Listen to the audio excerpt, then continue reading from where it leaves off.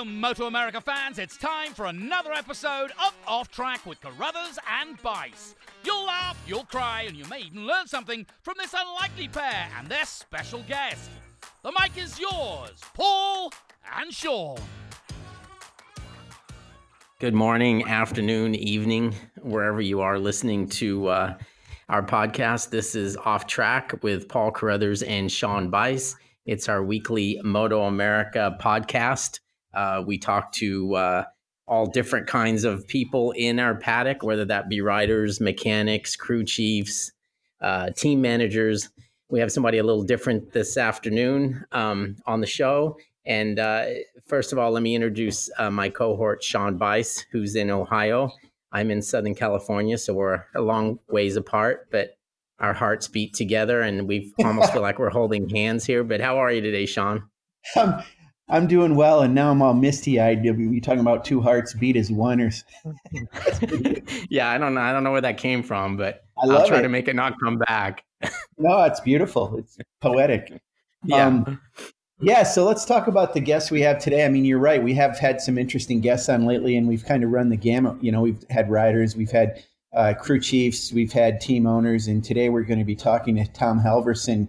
And Tom, for one thing, is, to me, one of the coolest guys I know and had a pleasure to know.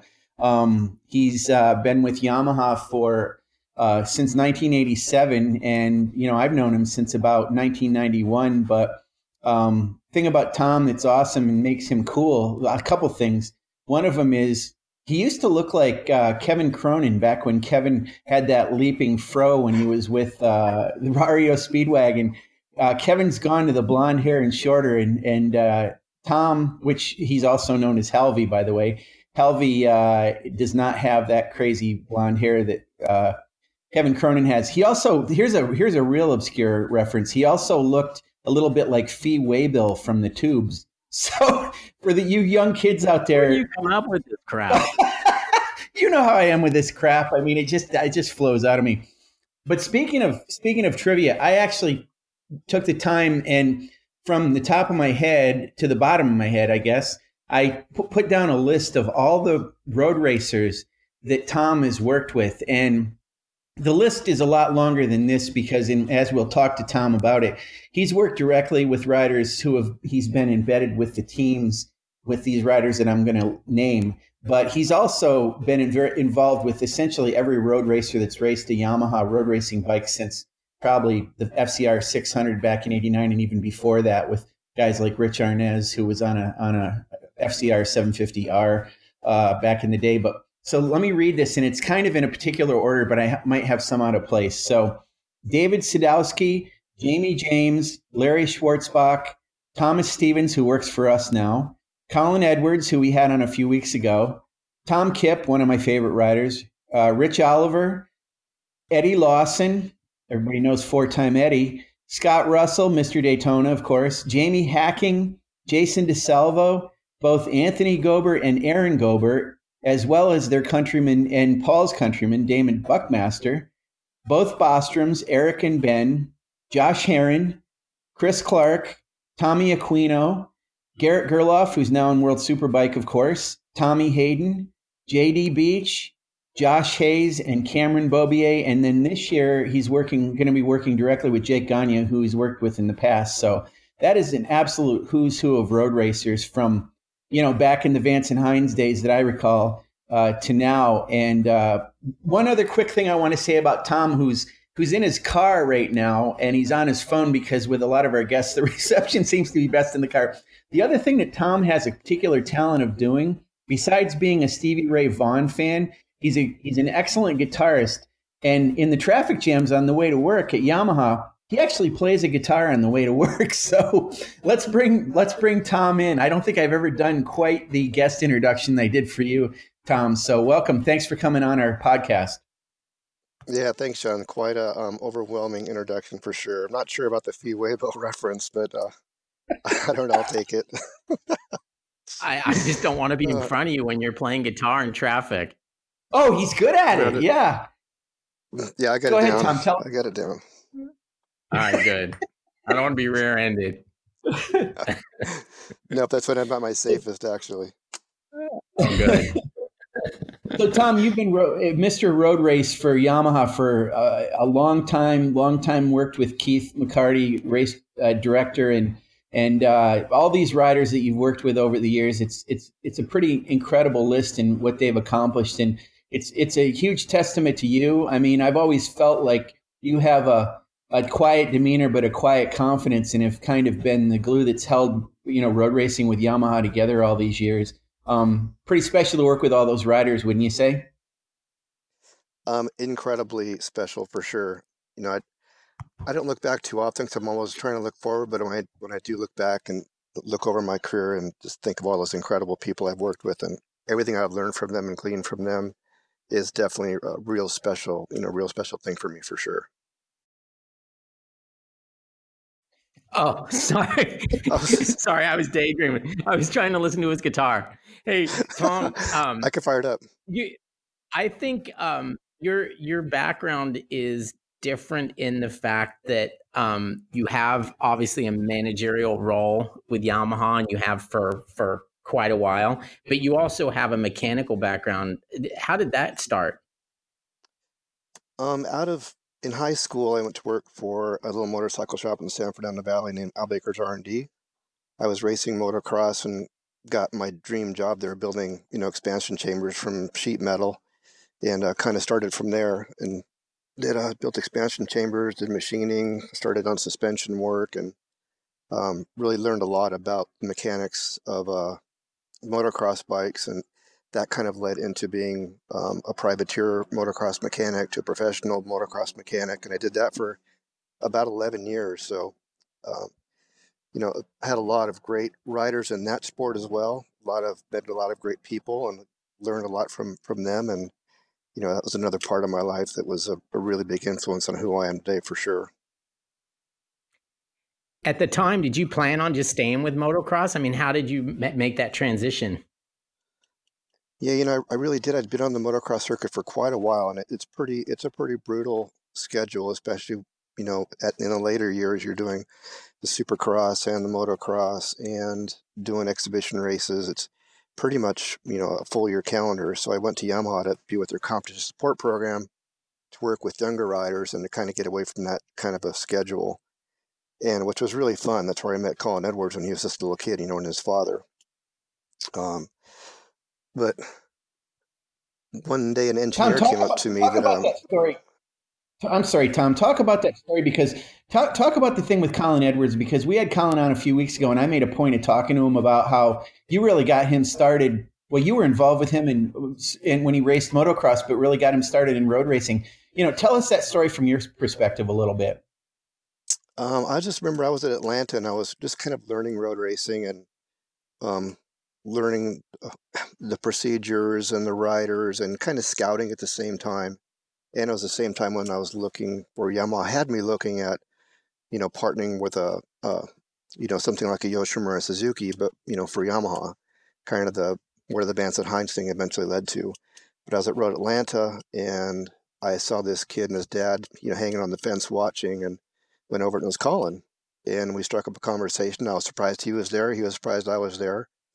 And he said, "Yeah, I'm thinking of getting into road racing. My friend's got a couple bikes and I'm really fast at it. And, do you have any suggestions?" And, the only thing, not the only thing, but one of the things I'd learned at the time was, I thought the TZ was a great platform for his age with a two-stroke experience to start with. So I kind of said, "Hey, you probably should get on board with one of these TZ 250s, see if you can get one of these. And, who knows, if you need any help, let me know." And, before you know it, he found someone that had a TZ and some other bikes, and he kind of went from there. But that was, quite a chance meeting there at that point. And hopefully I gave him a little bit good advice, and, I'm pretty confident I did.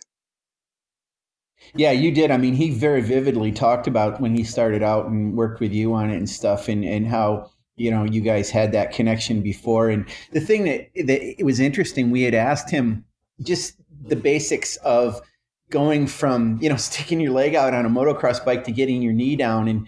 it's a little bit, there's obviously some learning involved there, but he claims that it was never any kind of an issue for him. He went from one to the other, made the transition pretty quickly. When you first saw him, he had, of course, I know you remember that one Biketoberfest when he had all those wins and he had that one Honda RC30 and raced some other guys' bikes.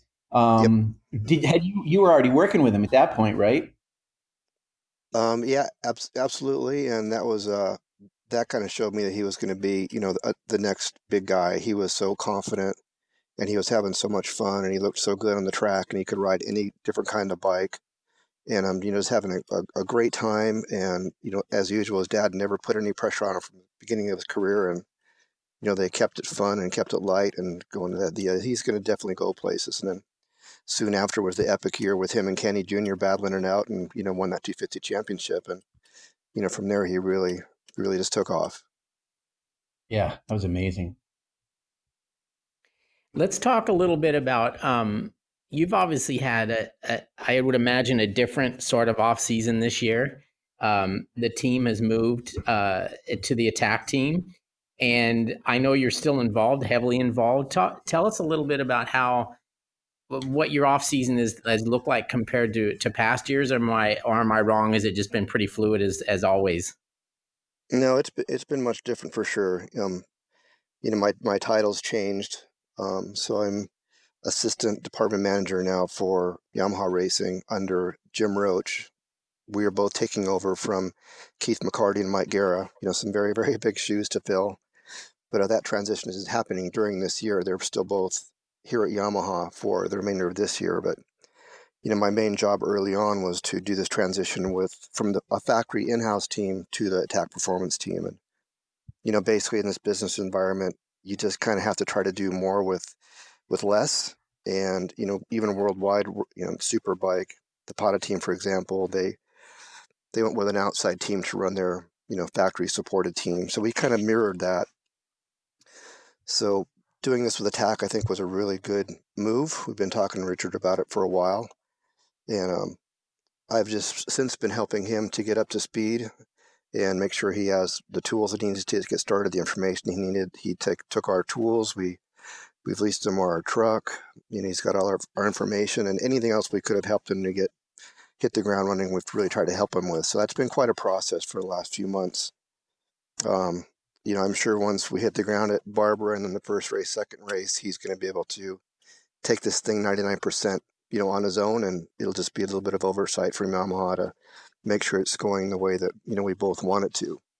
But it's definitely been different, and, there's a little bit pulls at your heartstrings because I've been doing this in-house with such a great group of guys for so long. It's been a little bit hard for sure, but I'm really confident that in the end, this team is going to be as competitive or more than what we were, the last 10 years. It seems to be that this will be the model going forward, don't you think? I mean, as far as how race teams are run? Probably for a while. Everything goes in cycles, but I think for a while it will probably be like this. Hopefully it'll be at least like this. 'Cause it's really nice for the factory to have, a top level team, but still have the top level riders getting paid what they should be getting paid and bonuses they should be earning, and keep with all the good guys in the industry, because we have some great contractors that went from us over to Richard and combined them with some great people he had over there. So it's I think it's the way of the future for a while for sure. Did a lot of the crew end up going? Yeah, most of the contractors we had, Glenn Grenfell, Mike Canfield, Lee Vaughn, and Paul St. Clair went over there. Those were most of the contractors we had, and they, teamed up with, Walker Jemison, Will Morton, Fernando Cruz, and Roy Davis over at Attack's place. So pretty much all the main guys on both sides are kind of joining forces on this. So it's pretty exciting. Sean, go ahead. I know you're biting your tongue over there, Sean. So start talking. Yeah, well, a highly experienced team there for sure. I mean, you can definitely tell with that. You had mentioned Jim Roach and that you're assistant to him, and I did want to mention for the audience that Jim used to be the crew chief for Josh Hayes. I'm sure a lot of you know that, but so Jim Roach has moved up to that in that capacity, and now Tom is kind of his assistant in there, and they've been working together a long time. Tom, I want to ask you about the way it's evolved for this year. Does it feel a little bit like it's history repeating itself? Because I remember distinctly for the first time meeting you in 1990 at New Hampshire International Speedway, the first year that it went from Breyer Motorsports to Loudon. You were one of the guys wearing those magenta, yellow, and black team shirts. And I couldn't tell that you were a Yamaha guy. I thought you were Vance and Hines. I didn't know. I mean, of course, Jim Leonard was there. He was Vance and Hines. It took me a little while to realize that you and I think Larry Griffiths, who was there, were actually Yamaha employees because you were so embedded with the team. So does this model that is happening now with the team feel a little bit like it was back then? Yeah, it's very, very close to the same. Very close. I was really, really close to that whole Vance and Hines effort that we started, and along with being the coordinator on the Yamaha side, which was it can be a lot of work. I also did suspension work with them. I did some just chassis setup stuff with them. I worked very closely with the riders, and I was very, very much entrenched in that. I probably won't be as entrenched in that as in the attack thing as that, but it is very similar for sure, especially at the beginning here. Well, it's funny. You think back to those days, and this is the point I'm trying to make with this, is back then we thought of the Vance and Hines Yamaha team as the factory Yamaha team. We thought of Muzzy Kawasaki as the factory Kawasaki team. All of those teams were working with a partner like Attack, like Westby Racing, like Team Hammer. It's always been involved that way. It was a little bit seamless. So I know in recent years, Yamaha's made a point of saying Yamaha Factory Racing, but the factory racing part of it is kind of embedded into this team because certainly Cameron and Jake Gagne are kind of considered to be Yamaha people, not necessarily Attack Performance people. Is that correct? Yep, that's correct. Yep, we're still maintaining kind of the control of that part of it, and it is an expensive element of that. So that's one of the main things that we're doing to make sure this thing is successful, for sure. The thing we don't have out there, which is really a bummer, is Yoshimura. You're talking about sport teams like that. They were the standard for me.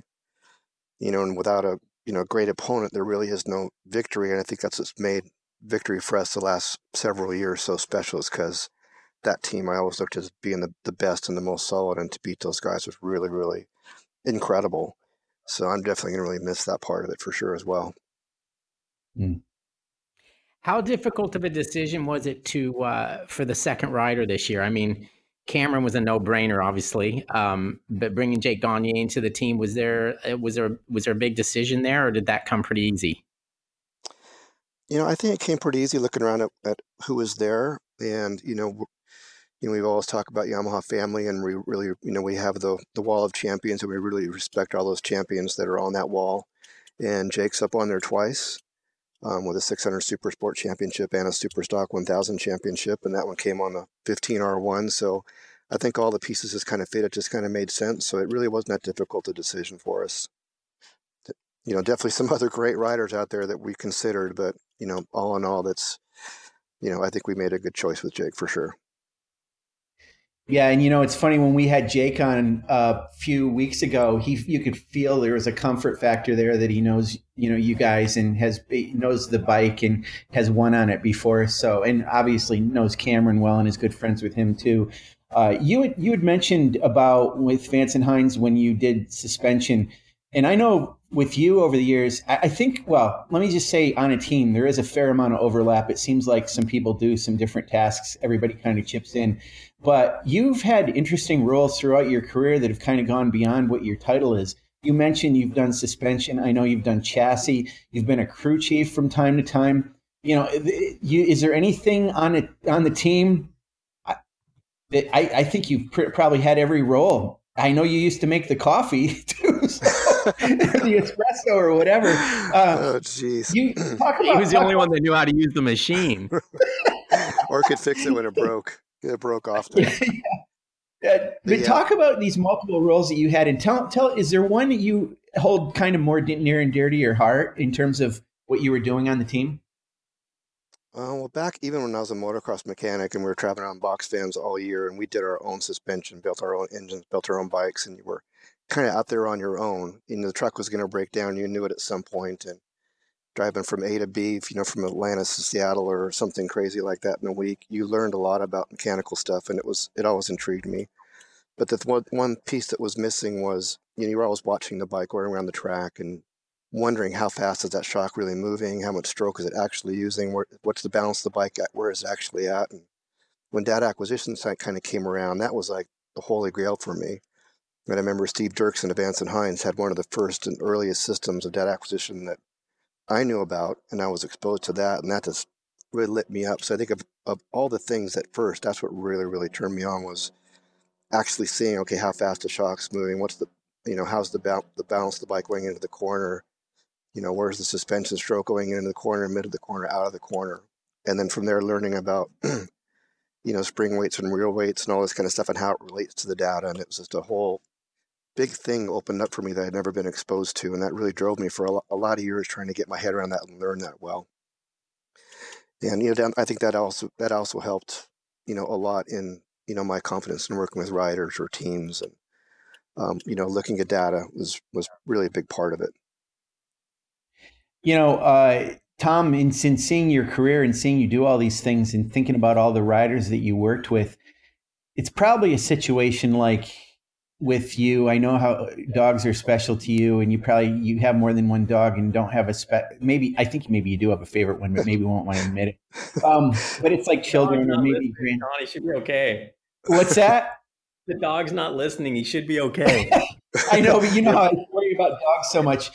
You've worked with so many riders. Are there any that stand out to you, or they're a little more special, or that mean something to you? I'm sure, obviously, Josh Hayes does, being a 4-time champion, and probably Cameron too. But you think back to all, Colin, you mentioned. You probably can't pinpoint one or two, but is that a possibility to call out somebody specifically? Colin and I got to be excellent friends for a long time. We'd spend New Year's together. We'd go up to Jackson Hole and go skiing, and those were just some great times. We were very close for a lot of years, and we were definitely really close, and definitely still a good friend. Jamie James, I got very close with, and is a really great guy and a great person. It really is very hard to isolate some, but in the later years, Josh was just an incredible individual, as well as Cam is. And they're both very different, but I'm very endeared to both of them and really respect them and what they've done and who they are as people as well. So those would probably be maybe the top 4, but again, I was close with Thomas Stevens, and there's so many guys that you mentioned. They were all Tom Kipp, of course. I know you love Tom Kipp. Tom Kipp, of course. Yeah, Tom and I poured over data for hours and hours and hours at the racetrack, and got into a lot of interesting conversations about all kinds of stuff. But another outstanding individual for sure. I just can't say enough about any of them. It's amazing, the riders that you've worked with, and it's been interesting the way, if you isolate or speak about Superbike, it's been interesting with Yamaha and Superbike, because of course Superbike came into being around the middle of the 80s, and I mentioned Rich Arnaz, how he had that win, and I'm sure you had involvement with him or knew of him. But then Vance and Hines came along, and Thomas Stevens won the championship in '91. There was a time period there where Yamaha wasn't involved in Superbike, but got back into it after doing Formula Extreme.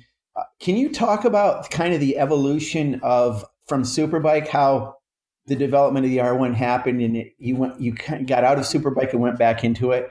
Can you explain that a little bit to us? There was the years when Yamaha only made a 750 and not really 1000 was competitive, and there was, Ducati 1000s out of there, and just decisions were made to not be in Superbike, which I think were good, and to focus on things that we could be good about and developing a team that, we could grow to be a Superbike team when we did get a bike that was would be competitive.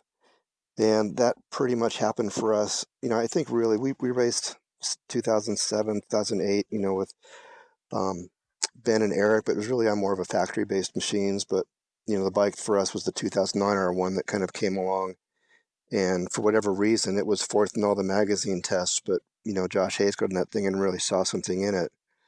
And as a team, we took that thing from a stock bike to a race-winning bike in a pretty short amount of time. It seemed like long, but you look back in history, it was actually a pretty short amount of time and won a lot of championships with it.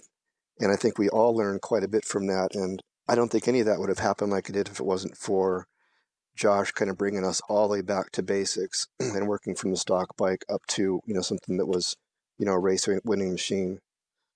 Then in 2015, when we got that bike, it was just incredible out of the crate. And, although it wasn't as near and dear to Josh's heart when he first rode it, it fit Cam like a glove. And Cam he loved that bike from the first time we tested it. And so those from 2009 to 2015, those two bikes were, for sure the ones that turned the superbike thing around from us and put us back on the map. And, I can't, looking back at all the championships we won, it's really hard to believe. But, especially, like I said, racing against some of the best riders and the best team in the paddock. I've told you this before, Tom. You probably remember, but the R1 it's incredible, obviously. And when it came into being in 98, but certainly 2009 with Josh riding the bike and what was done with that bike. But the one I'll tell you, the bike I've always been such a huge fan of was that YZF R7 with Anthony Gobert riding it, or even Rich Oliver. I'll never forget when you guys uncrated that thing at Road Atlanta, and Rich was, I think, fastest in one of the first sessions or something. And I just loved the way that bike looked for a 750 anyway. Was that a special bike to you, or just kind of like the other ones? Yeah, for sure. It was a beautiful bike out of the box. I mean, bikes are still, really cool looking, but it was, I don't know, we had incredible success with that very early on, and then it kind of went away. But Yeah. especially with Rich, I think we were on the podium in our first or second race on that bike, and Anthony had definitely some good success on it. So yeah, I probably shouldn't have left that one out because that was a really cool bike. The YZF 750 SP was a good bike, but as far as modern day sport bikes, the last two, and I want to mention too Garrett Gerloff, because him and I got along really well last year and got to know each other a lot better. And just want to give him kudos for going over to Europe and racing with the world's best over there this year. Boy, it sure did click for him last year. Paul and I have talked about this a bunch. We likened it, and you can speak to this. We likened it to that in '94 when Colin Edwards went on that run, starting at, I believe it was Mid Ohio, and he had like those wins. It seemed like he was unstoppable and led to World Superbike. And obviously, Garrett did the same thing this past year. Did you feel that deja vu a little bit? A little bit, for sure. And, and Garrett wouldn't have, Cameron wouldn't have won that championship if Garrett hadn't performed like that at the end of the year. So that just made this whole championship probably the most special one I've ever been involved with. But, for Garrett, we started the year out with really just trying to get him confident on the bike, because his first year was a little bit, I shouldn't say scary for him, but he was a little bit unsure about the way the bike was going to handle. And the bike itself was a little bit unstable, and he just couldn't ride it the way he could the 600. So we really focused on getting him comfortable, maybe slowing the bike down, slowing the setup down a little bit till he was comfortable, then slowly ramping it up. And gosh, by mid-season, he was just firing on all cylinders. And, by the end of the year, he was just incredible results. And again, that confidence you see and that, lack of pressure that they're putting on themselves, and the team's clicking, everything's clicking. And, at the end of the season, to have him perform like that and really help Cameron with the championship was just an incredible accomplishment for all of us. Correct me if I'm wrong, but I think I recall Cameron did his first Superbike test was at NOLA, right after the national. Yeah, I think the first time he rode it in stock format. I think at Chuckwalla, him and I went out there when it was just basically a stock bike, and even then, just completely stock with some tires on it. He was like, "This bike is, it fits me like a glove," and he was just super stoked on it. Like I said, Josh didn't have the same feeling, but for Cameron, that was kind of the first one. Then, yeah, the NOLA thing was, I think, the second time. Well, because I remember talking to Josh after that test, and that's when Josh said, like, "Oh man, this kid I think is going to be a little trouble for me." And did you see that right away as well? Yeah, for sure. Cameron's an incredibly talented kid. And we knew when he was on that super bike, and he was confident and could ride it like he could with the 600, and really let his talent come out on the racetrack on that bike, that he was going to be a serious contender, and that, yeah, Josh was going to have a much more difficult time for sure. Cameron does stuff on motorcycle that even Josh can't believe he does, and he'll come out and tell you that. He's a very talented kid for sure. Now, continuing on this theme of the riders, I mean, if, as you well know, there, and you've even mentioned it, but I mean, they're very different. A lot of them are very different in different ways. But don't you think that they share some common traits? I mean, you would know this from working with them, but what are some of the things that you've noticed that they all have? I mean, there's things like confidence and feel, but I mean, can you add to that a little bit about what you've noticed they all tend to have in common? Well, at the very base, I just call it like the 4Ds: desire, determination, dedication, and discipline. You have to have all four of those before you can really go anywhere. And if you miss one, you kind of miss the whole boat. But those guys, exude all of those things. They're super talented people, but they're able to focus on all those, four different things. And then confidence for sure comes into play as well when you get kind of under extreme conditions. But I think the thing they have too is making the best of a bad day, because you're always going to have that. And to be able to, really push to make the very best of that, they've all kind of had that same trait. All super talented. But yeah, like you say, they're all very different in their personality, and they probably take a different approach from a crew chief or the people that are downloading them and trying to get the information out of them. They all take something different to bring their confidence level up and to be happy at the racetrack and be confident in their team. And I think, a lot of the magic in the team is just learning that about those riders and really bringing it out of them every single weekend, no matter what happens. So that's another part that's great about the whole job. Yeah, I bet. Speaking of riders, Tom, let's talk about a rider that was very much aligned with the Yamaha brand, and you've known him since he was quite young, not riding for Yamaha anymore. And this rider certainly seems to me has changed, whether it's his style. There's something about those 4Ds you said maybe they've been increased, and it's, of course, I'm talking about Josh Herrin. He's a different rider than he was maybe even during that 2013 championship that he had. Would you agree with that? Yeah, Josh has matured for sure. There's still the old Josh in there, but he's definitely matured. And he's another rider that I've got a lot of history with, and that's really a great kid. And he can definitely be a loose cannon and say what's on his mind, and which I like that and I respect that. And but again, you have to be at a certain point. You have to be disciplined, and you have to put in the work, and you have to make the best of the bad times. And I think Josh has learned how to do that. And because at the end of the year, every single point matters, and your attitude matters from the racing organization to the fans. And he's become one of the best guys at that, with social media and working with the fans. And I really got to give him kudos for probably being the top guy in the paddock as far as that goes. So yeah, another for sure great guy.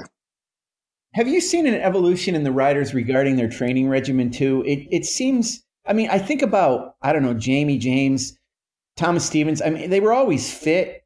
Colin too. But then you have Josh Hayes, who would ride like 200 miles on a bicycle during the week or something.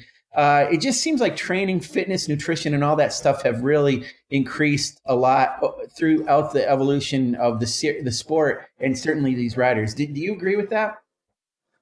Yeah, absolutely. In this modern era, especially with the since the internet, there's so much information out there. In the past, it was very easy to not train it too enough, and it was very easy to overtrain and not hit your peak on the weekend. But with the advent of trainers and nutrition and all these things that are available to almost everybody, it's much easier to hit the mark. And if you put in the work to be at the very best you can be, and to really hit your peak when you're at the race weekend. But there's a lot to it. In the past, for sure, there was a lot of mystery to it, but now it's especially if I have a good trainer like the motocross guys, it's just paramount.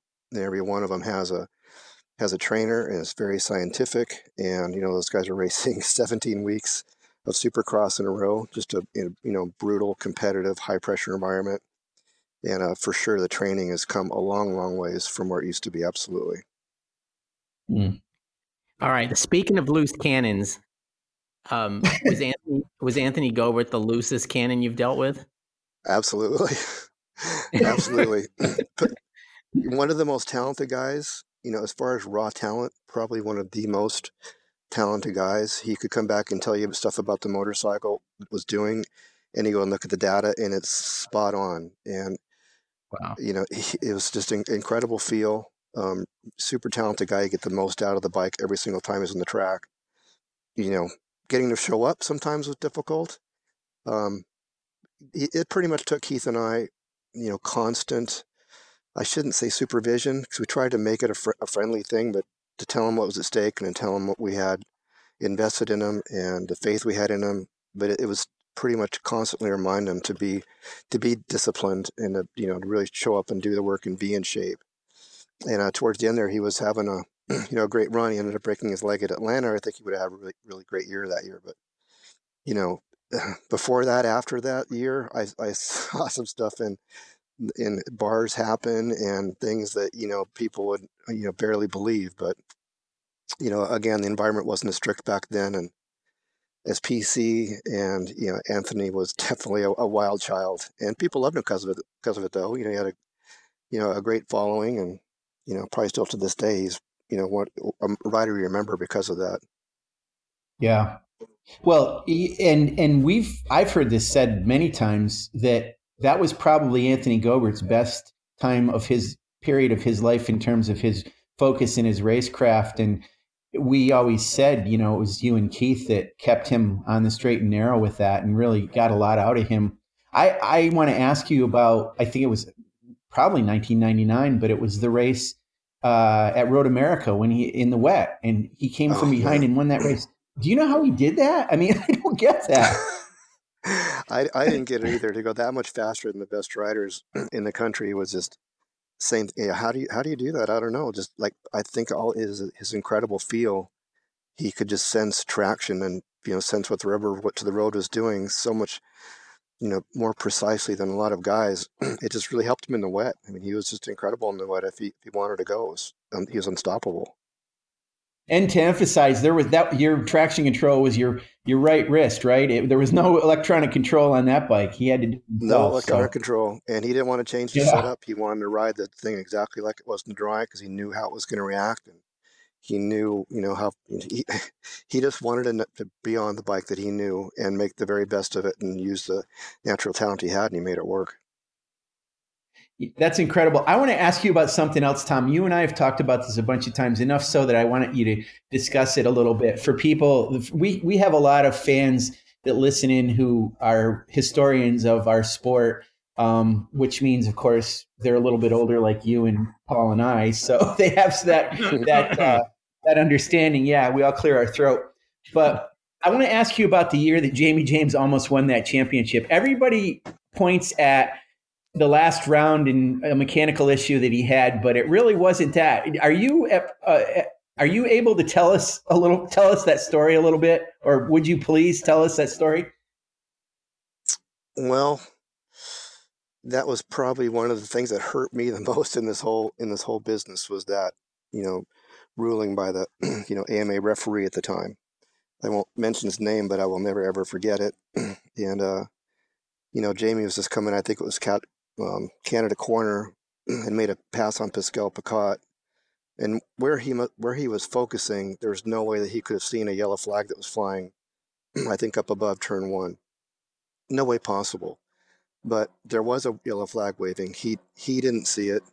There was plenty of time for him to safely go through there, and Pascal, but the guy called it by the letter of the law, didn't want to listen to any reason, and pretty much just took a bunch of points away, and that's what really lost the championship for us. But for one guy that's kind of a part-time guy to be at the track and make that call all by himself without listening to anybody else's opinion. I mean, I remember sitting up, Rich Oliver came down, I was sitting up, and he said, I was sitting up on that hill, I was on that bike with Jamie, I know where he was looking, there's no way you could have seen that flag. They didn't want to listen to any of that. They just took those points away from him and took that championship away that we really should have had. So that of everything that hurts that I've done in road racing, that was probably the biggest thing. Felt really bad for the team and for Jamie, and he really deserved it that year.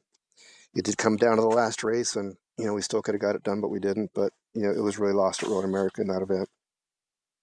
I'm a firm believer in it being cathartic to talk about it, by the way, Tom. So I know I've asked you that one a few times.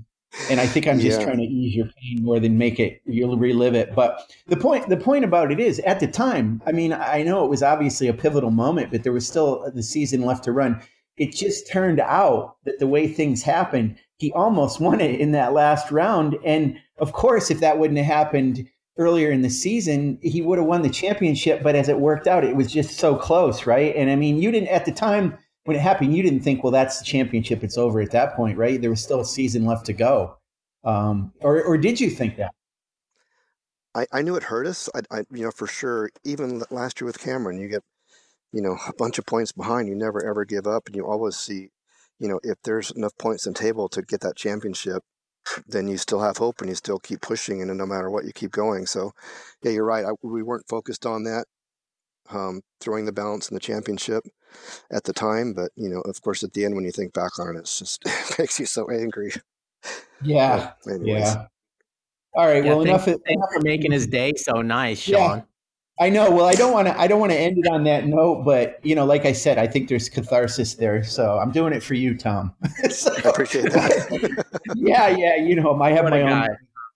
But before we wrap up, I do want to bring up one more thing. I mentioned at the top that you're one of the coolest guys, if not the coolest guy I've ever known. And one of the reasons you are that way is one of the coolest, if not the coolest actors, and my favorite actor I've ever known was Steve McQueen. And I have to ask you about, you had some brush with him at some point in your career, or actually when you were younger, I should say, not in your career. Can you tell us about that just to kind of wrap it up? Yeah, my father was a plumber. He worked in Santa Monica, a place called O'Brien Plumbing, and he was a really good-looking guy, very, well-spoken, nice guy. And they would send him out to some of their higher-profile clients in Bel Air, Westwood, Hollywood, and one of them happened to be Steve McQueen. My dad was just getting us into motorcycle riding, and him and Steve got into a conversation about that and invited my dad and his kids up to a little secret track that he had. And we showed up in our little van and got to ride, for the afternoon with Steve McQueen and his son Chad. And that was really, at the time, I was more enamored with Chad because the kid was so good at such an early age. Then, really kind of hanging out with Steve McQueen. It didn't really hit me till, a long time after how special that was. But he was, just an icon. But we would see him at Indian Dunes with Ali McGraw and park next to him and just head out into, San Washed Indian Dunes and ride around. And he was just a normal guy out riding a motorcycle. So, that was really, really cool. But there's so many other high-profile movie stars that I met back in that period through my dad that it was, I got exposed to a lot of famous and ultra-rich people at a very, very young age. But that one was probably the most special. That's so cool. And the funny thing, Chad is close to our age. I mean, I think, wasn't he maybe a little younger than you at that time? Or it still is, so. Obviously. Yeah, I think so. Yeah. I didn't really had any contact with him afterwards, but besides seeing me in Indian Dunes just ripping around the main bike track there and making me look like an idiot, but definitely a talented kid for sure. That's just an amazing story. So I thought it'd be good to wrap it up with that one. So, Paul, did you know that story? Did you know the story? I had never heard that story, but that's very cool. And you're lucky boy, Tom, to get to do that. That's something you'll always remember. Yeah, but anyways, you guys, I appreciate you spending some time with us. Tom, I look forward to seeing you in a couple of weeks next week at the test. I look forward to it too, for sure. And I guarantee you have a nice little season there with Attack. I think it'll be a little bit different for you, but you've gone through some different things and you always react well to it all. So I expect the same this year. And Sean, thanks for joining and putting Tom on the hot spot and making him talk about things he didn't want to talk about, and all in the name of counseling, which I'm not sure that worked, but hopefully he gets in his car and plays the car all the way home. There you go. Anyway, guys, thank you very much. Thanks. Thank you. Thanks. Hey, Paul, before we Before we cut it off, let's throw in a little thing about I'm gonna tell everybody to make sure they get their Moto America Live Plus subscription to our streaming service. With the test next week, it won't be long before the season starts, and of course, there's race tickets too. Paul, do you want to mention anything about that? Or I think you just nailed it. But yeah, I think okay, get your race. We obviously have there's obviously all these races are being canceled and stuff, and it's a bad situation at this point in time with Dorna. But I'm very confident that COTA will go ahead, and that'll be our first Superbike round of the year. And then we follow that up right away with Road Atlanta and all of our races. So yeah, the season promises to be a good one, and anybody that feels so inclined needs to get those tickets and get them while they're cheaper than the day of the event. And like you said, the Live Plus is obviously important for those people who can't be at each race. It gives them an opportunity to feel like they're there because we literally show everything that happens the entire weekend on Moto America Live Plus. So thanks for reminding me on that and for reminding the fans. But we'll talk to you guys soon.